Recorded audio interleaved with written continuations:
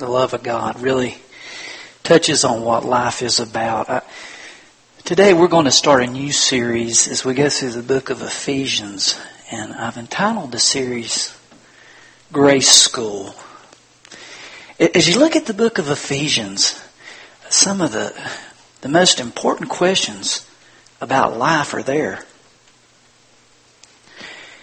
Who are we? Who did God make us to be? And secondly, how are we supposed to live as a result of who we are? And chapters 1 through 3 answers that first question. Chapters 4 through 6 deals with the second. Who we are, how we're to live. And people ask those questions, all of us do, constantly. And this letter beautifully describes that. We're to be a people of grace. And that only happens as we are touched first by that grace. And that's Jesus. That's the cross. That's the resurrection. That's the new birth. That's what it's about. And I want to share an illustration with you about a prominent artist of the last century, Sir Edward C. Burne-Jones. And Sir Edward Burne-Jones, he went to see his daughter and joy of his life, his little granddaughter. And as he was at the house, she was allowed to sit at the table with him, the little granddaughter. And she started misbehaving. And her mom got very mad. And so she made her stand up, and she grabbed the little girl and put her in the corner and made her stand with her nose right in the crack of the wall. And the grandfather, he was a good grandfather. He didn't make a scene. He just sat there and watched. Well, the next morning he came again to visit. This time he came with his paintbrush and a palette of paints and immediately headed over to the wall. And he began to paint on the wall. Man, just some beautiful pictures of animals, of goldfish and of pictures of a lamb and pictures of a kitten chasing its tail. And his daughter said, "What are you doing, Dad?" He said, "Well, I watched you yesterday and I watched my little granddaughter and I thought, if she has to stand in the corner again, she's at least going to have something beautiful to look at." And as I thought of that illustration, I thought about how great our God is. In that, yes, we do things and we pay a price for some of our decisions, but the price is not so great that God doesn't give us His beauty and His joy. Even in the midst of the pain and of sin, God's grace is there. And it's available to us. Listen to this testimony. This is from Chuck Swindoll. He says, "So it is with our Lord, with the debt of sin paid by Christ on our behalf. We will never suffer punishment. When we do things we should not, He may administer discipline, sometimes quite severely, but He never turns His back. He doesn't send His child to hell. Neither do we fall from grace and get slammed behind the iron bars of the law. Thank God for His grace. So amazing. I cannot count the numerous times God came to my rescue. Because He stooped down to save a wretch like me, I owe Him my life. It's the very least I can do after all He's done and continues to do." That's the story of every child of God. If you've been touched by that marvelous grace, then His intention is that grace pour through your life to others. And that's the book of Ephesians. As I've entitled this Grace School, this is an introductory sermon. It's a message. It's kind of like the syllabus when you get ready to take a class for a semester. Too much to cover, so we'll just glance at some of the info. But I wanted to look at the classroom and the class. In summary, we're going to read just a few verses for our scripture reading as we do an overview of the book this morning. But I'm going to ask you to stand in God's honor as we begin. We're going to be jumping through reading a couple of verses from most of the chapters, beginning in chapter 1 of Ephesians. I'm going to read the first 2 verses. Paul, an apostle of Christ Jesus by the will of God, to the saints in Ephesus, the faithful in Christ Jesus. Grace and peace to you from God our Father and the Lord Jesus Christ. chapter 2, 1 through 6. As for you, you were dead in your transgressions and sins, in which you used to live when you followed the ways of this world and of the ruler of the kingdom of the air, the Spirit who is now at work in those who are disobedient. All of us also lived among them at one time, gratifying the cravings of our sinful nature and following its desires and thoughts. Like the rest, we were by nature objects of wrath, but because of His great love for us, God, who is rich in mercy, made us alive with Christ even when we were dead in transgressions. It is by grace you have been saved. And God raised us up with Christ and seated us with Him in the heavenly realms in Christ Jesus. Chapter 4, verses 1 through 3. As a prisoner for the Lord, then, I urge you to live a life worthy of the calling you have received. Be completely humble and gentle. Be patient, bearing with one another in love. Make every effort to keep the unity of the Spirit through the bond of peace. Chapter 5, verses 1 and 2. Be imitators of God, therefore, as dearly loved children, and live a life of love, just as Christ loved us and gave Himself up for us as a fragrant offering and sacrifice to God. Chapter 6, 10 through 12. Finally, be strong in the Lord and in His mighty power. Put on the full armor of God so that you can take your stand against the devil's schemes. For our struggle is not against flesh and blood, but against the rulers, against the authorities, against the powers of this dark world, and against the spiritual forces of evil in the heavenly realms. And finally, the last two verses of the book, verses 23 and 24 of chapter 6. Peace to the brothers and love with faith from God the Father and the Lord Jesus Christ. Grace to all who love our Lord Jesus Christ with an undying love. Let's pray. Master, here we are, back together. And thank you for allowing us to be together. You're the one who brought us from death to life, and then you brought us from alone to with you, to with each other. And Father, I just pray that your calling of grace might be strong among us, Lord. That we realize who we are in Christ, or who we're meant to be, and who you want us to become in our daily lives, Lord. Do your work, and Father, I pray that you might speak to us, Lord. We need your Spirit at work. And I just pray that you would speak way above what I'm able to say, and that we'd hear from you, Lord. In your name we pray. Amen.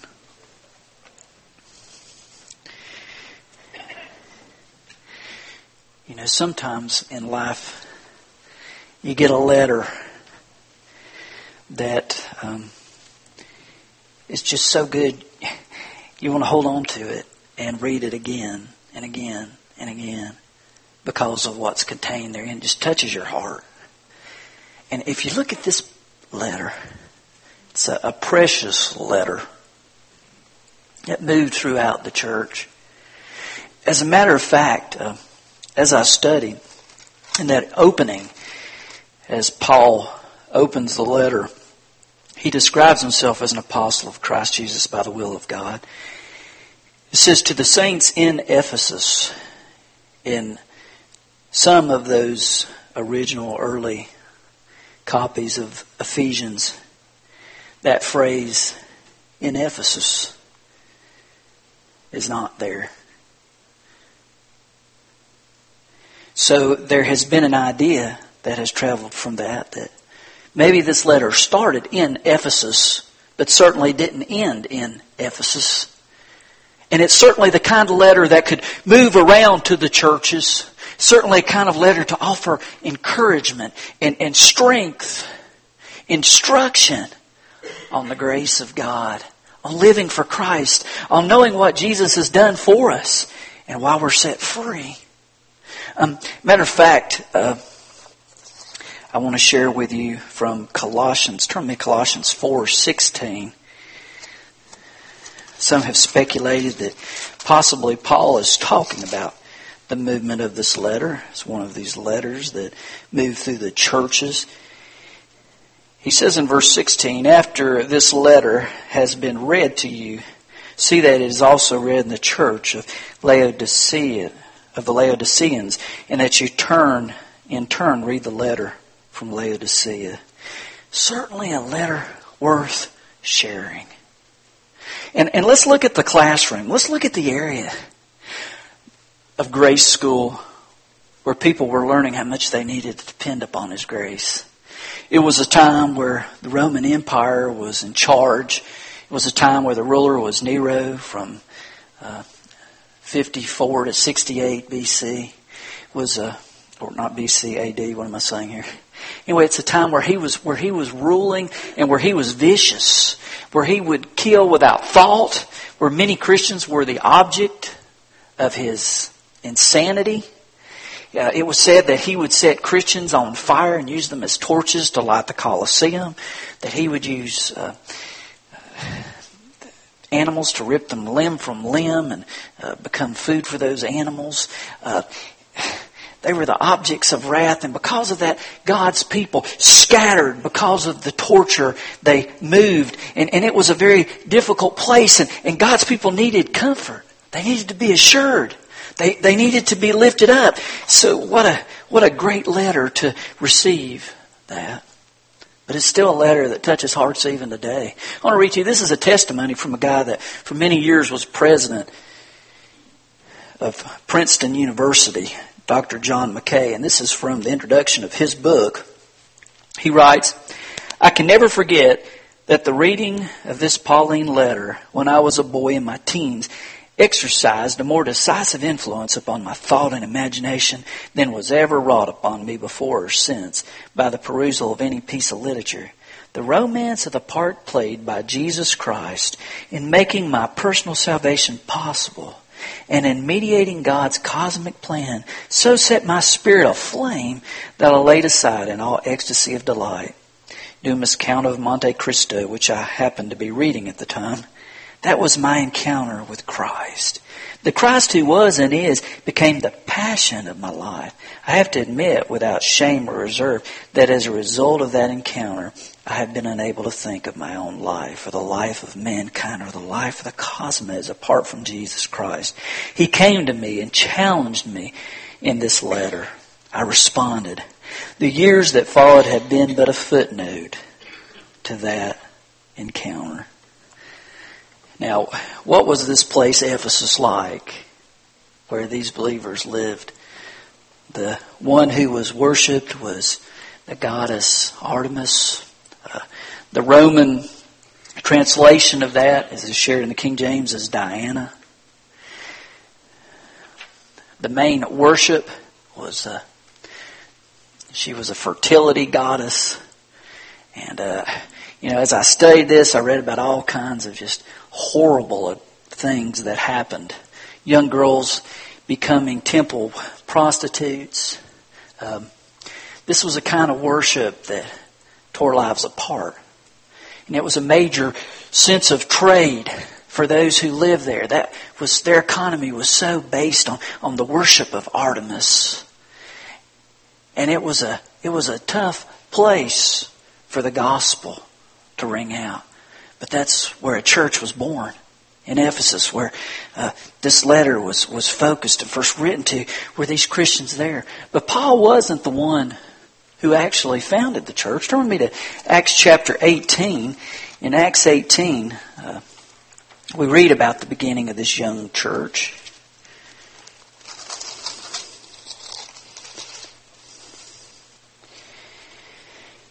It says, after this, Paul left in Athens and went to Corinth. There he met a Jew named Aquila, a native of Pontus, who had recently come from Italy with his wife Priscilla, because Claudius had ordered all the Jews to leave Rome. Paul went to see them, and because he was a tent maker as they were, he stayed and worked with them.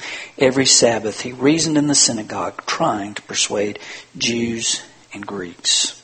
So he met this couple who were also tent makers, who were Jews who had to leave Italy. And as Paul met them there, they bonded. As they talked about the Lord and has God worked in their hearts. And then we see that they didn't stay there too long, but they headed out together to serve. Look at verse 18. Paul stayed on in Corinth for some time. Then he left the brothers and sailed for Syria, accompanied by Priscilla and Aquila. Before he sailed, he had his hair cut off at Cenchrea because of a vow he had taken. They arrived at Ephesus, where Paul left Priscilla and Aquila. He himself went in the synagogue and reasoned with the Jews. When they asked him to spend more time with them, he declined. But as he left, he promised, "I will come back if it is God's will." Then he set sail from Ephesus. So it wasn't actually Paul that started this church here. It was this couple. Paul went away and their ministry continued, and people came to Christ, and a small church was born. A church that would grow, and a church Paul would come back to, and he would serve, and he would work in, and he would impact there. So where was he when he wrote this letter to that church? By this time he was in jail. He was in Rome, and he was chained to a Roman guard. I don't know who was really trapped, whether it was Paul or whether it was the guard. Can you imagine being chained to the Apostle Paul? You're going to hear the gospel. There's no question about that. That's why when we read in the epistles, he often refers to himself as I, the prisoner of the Lord Jesus Christ. He really was a prisoner. But he did not consider himself merely a prisoner of Rome. He considered himself God's prisoner. Chained up, but for a reason and for a purpose, to share the gospel. Now, looked at the classroom where all this happened, was written. I want to take just a few minutes and kind of look at the book just briefly. In the first 3 chapters I already mentioned. Chapter 1 talks about what God has done for us. 3 times we read about the praise of His glory. And I love that first section. He opens up, he talks about the grace and peace to you from God our Father. And then he goes down through their beautiful section of Scripture. He talks about who has blessed us in the heavenly realms with every spiritual blessing in Christ. Guys, that whole first chapter talks about what God has done for us. How He made salvation possible. It really talks about redemption. It talks about the fact that he found something that was discarded. Something that had lost its true value and worth because of where it had been and how it had been used. But God redeemed that. And that's what He's done for all of us. He's taken us, and He knows that we're sinners. He knows what we've done. But He redeemed. He brought us back. He saw our condition and He fixed it. That's what chapter 1 describes. Just a beautiful description. Verse 4, He chose us in Him before the creation of the world to be holy and blameless in His sight. In love, He predestined us to be adopted as His sons through Jesus Christ in accordance with His pleasure and will, to the praise of His glorious grace, which He's freely given us in the one He loves. In Him we have redemption through His blood, the forgiveness of sins in accordance with the riches of His grace that He lavished on us with all wisdom and understanding. So that first chapter talks about what He's done for us. And then the second chapter, he goes on and he describes what He's done in us. Look at what a great section of Scripture. As for you, you were dead in your transgressions and sins. Guys, you and I weren't just sick. We didn't just have a cough. Man, we were dead as a doornail, as they say, spiritually. And God raised us to life. Just a great section of Scripture talks about that's where we all were. And it talks about that we were objects of wrath at the end of verse 3. But verse 4 says, but because of His great love for us, God who's rich in mercy made us alive with Christ even when we were dead in transgressions. It is by grace, that wonderful grace, you have been saved. And God raised us up with Christ and seated us with Him in the heavenly realms in Christ Jesus. Man, talks about what He's done in us. Not just what He did for us, but what He's done in us. It's personal. God got personal for you and me. Chapter 3 talks about making us into one family.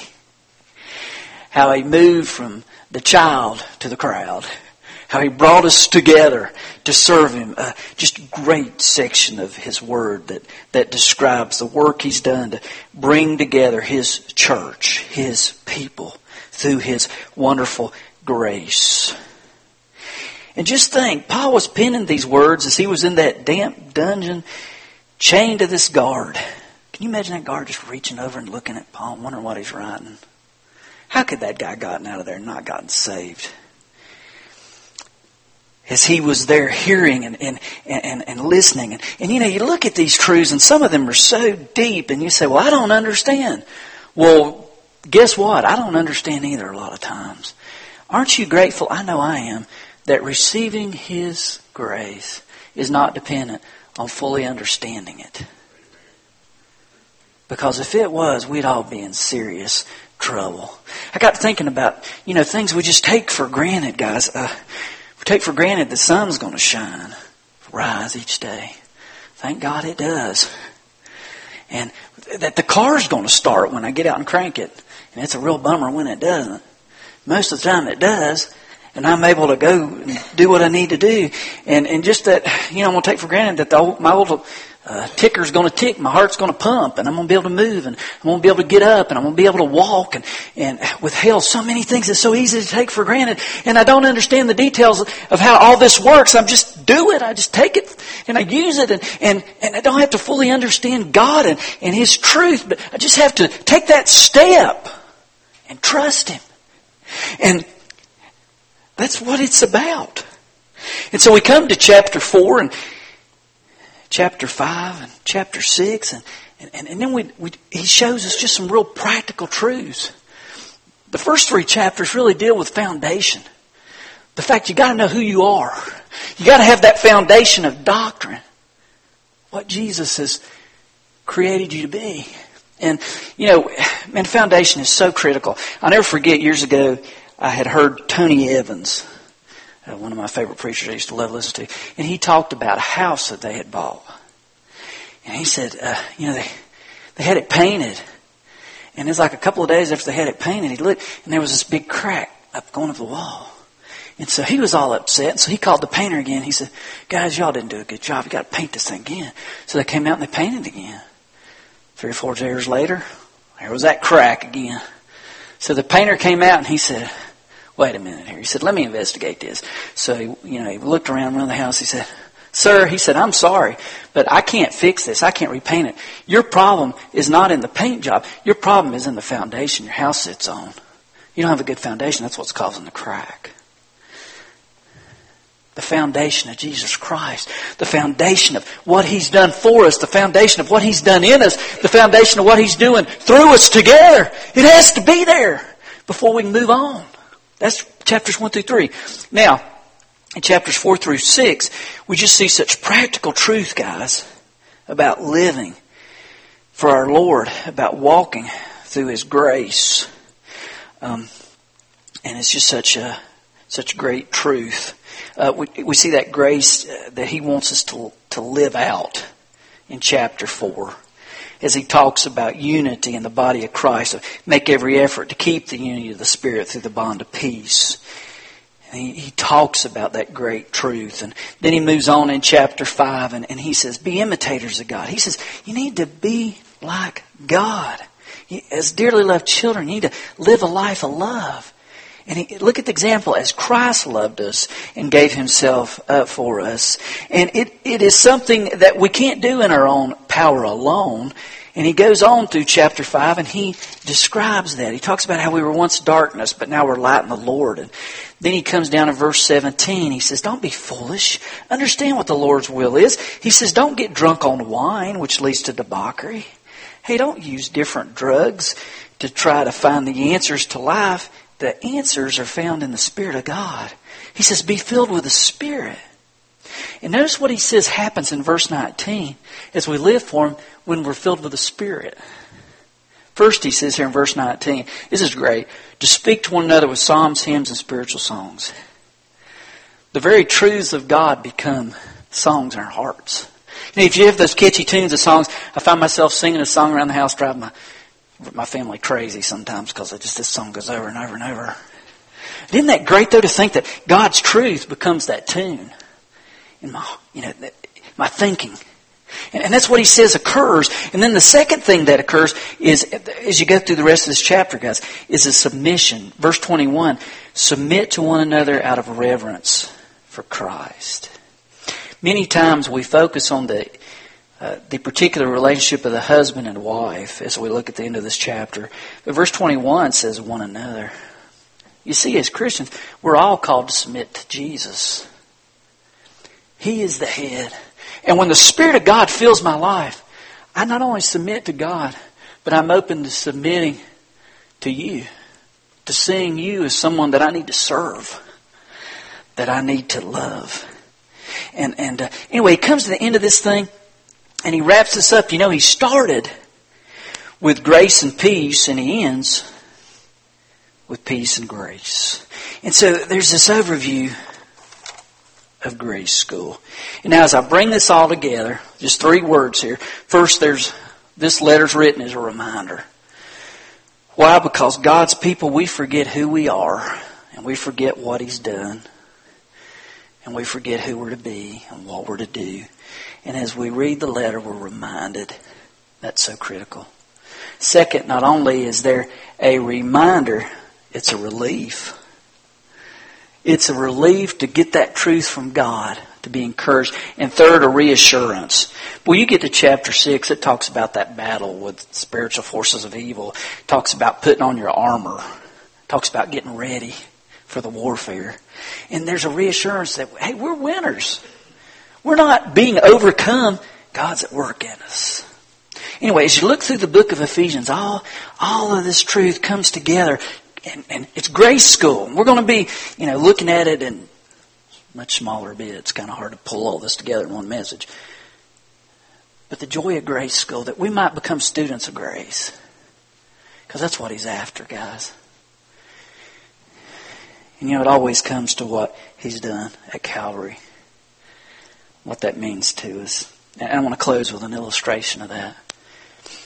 Years ago there was a story of a skier high up in the mountains who broke his leg, and there was a blizzard, and he became frantic after a while, wondering how he was going to get out of there. And a dog came upon him, who actually was sent out as a search dog to look for those who may have had an accident. And when he saw this dog, he mistook the dog for a wolf. And so he reached and he took out a knife and he stabbed the dog several times. And the dog, out of instinct, went back home. And then when it arrived at home, the dog died. The owner looked at the dog, and when he saw the knife wounds, he put 2 and 2 together and figured out what had happened. And what he did, he literally followed his dog's blood trail back to the person. And that person's life was saved because of the trail of blood of that dog. We're saved because of another trail of blood. That trail goes all the way back to a hill with a cross and a Savior who died. He paved the way. Everything we do comes back, that blood trail, to Him. God had that in mind when He came, when He died, when He was raised, when He provided us redemption, when He brought us back. That's what He had in mind. And when He tells us how to carry out that grace to one another and how to share that grace to those who need Him, it's that blood trail right back there. And all of us here have to deal with that. You see, He has done everything to where you can see that trail. The question is, have you followed it back to Calvary? Are you His? Are you forgiven? Have you trusted Him? It's great to come to church. I want you to come to church. But why are we here? We don't just come just to be here. We come because we understand He has saved us. He has changed us, and He is to be worshipped, and He wants to do something in us and through us. And so we come together to worship Him so that we can go out to serve Him. And if you're here today and you need to trust Him for the first time, the altar's open to pray. I'll be here to pray with you. It's something that we do directly with God. You just pray honestly, God, I need to be changed. I need to be forgiven. I need to be made new. Forgive me. Enter my heart. Salvation happens. He comes inside. He changes. Or maybe He's spoken to you about other areas of decision to follow Him. Regardless of those areas, the answer that's right is always, okay, God, yes to whatever it is. Because you can't go wrong when you go towards Jesus. Let's pray. Lord, thank You for an opportunity to just open up and think about this wonderful letter. Most of us, probably all of us, will never sit in a prison because of our love for Jesus. We might for another reason, but doubtful that is the reason. Paul wrote there because he wasn't thinking about him, because he already knew who he was. And he wanted others to catch the picture. Father, I pray today that we catch the picture, Lord. Thank You for Grace School. Thank You for paying the tuition in full at Calvary. Thank You, Lord, for loving us enough to teach us by Your wonderful Holy Spirit. And help us, Lord, to see that school prepares us to serve. So, Lord, as we in the coming weeks look at this letter, speak to our hearts. As we prepare in this time of invitation, Lord, what have You said? What do we do? Father, we ask for You to move among us, Lord. In this time, Lord, do that. In Your name we pray. Amen.